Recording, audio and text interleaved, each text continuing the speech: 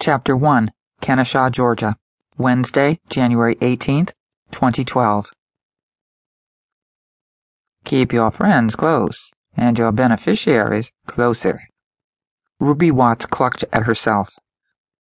Poor words to live by, even worse to die by. That's why the letter showed up right when she needed it.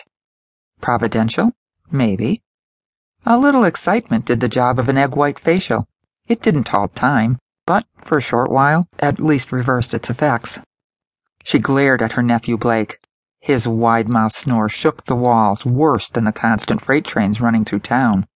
A graying 5 o'clock shadow gave his jaw and upper lip the appearance of a fine coating of dust, and he called himself a rock star. He probably awarded himself good citizen points for enduring these boring afternoons. She didn't need a babysitter, no matter what that hotshot neurologist said. No respect, these younger generations. All answers and attitude, acting like they invented youth themselves. Whispering old and funny. And she ain't right. Like she couldn't hear. Like they wouldn't have their time. A few of them could take lessons in youth, if she was of a mind to offer. She turned the volume on the TV as loud as it would go.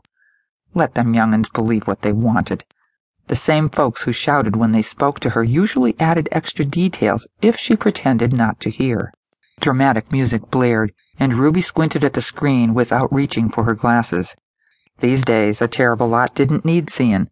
She rested her eyes and found the backs of her eyelids lifeless as ever. That doctor practically had her on house arrest. How long since she had so much as a coffee date? Not that her friends were much better off. They buzzed along without purpose, till death picked them off like flies in a bug lamp. They flew right on in, and who could blame them? She nearly did it herself. "I'm ready when the good Lord brings me home," she used to crow at church luncheons.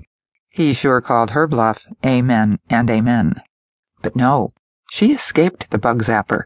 Too bad for Blake. He would have had himself a nice payday. She'd put off fixing her will long enough. Might as well accept it. That was another thing about old age. Outliving everybody.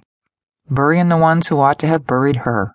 She pulled out the letter from the pages of the worn black Bible on the TV tray beside her armchair, though by now she had it near about memorized. "Dear Mrs. Watts, we've never met, but I'm sure you know my father, Richard Wells." "Oh, we met."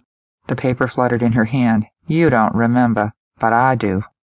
The girl, woman as she had to be close to 30, asked easy questions that Ruby could answer in the space of a 2-page letter. But the request charmed her. Ruby wanted to like her. The letter contained room to hope that its writer wouldn't call a person funny on account of being old. Must be she took after her mother. "Are you deaf or what?" The TV volume done its work and roused Blake from his nap.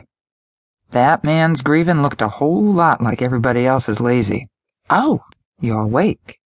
Be a dear and run to the store for me. There's a list on the counter."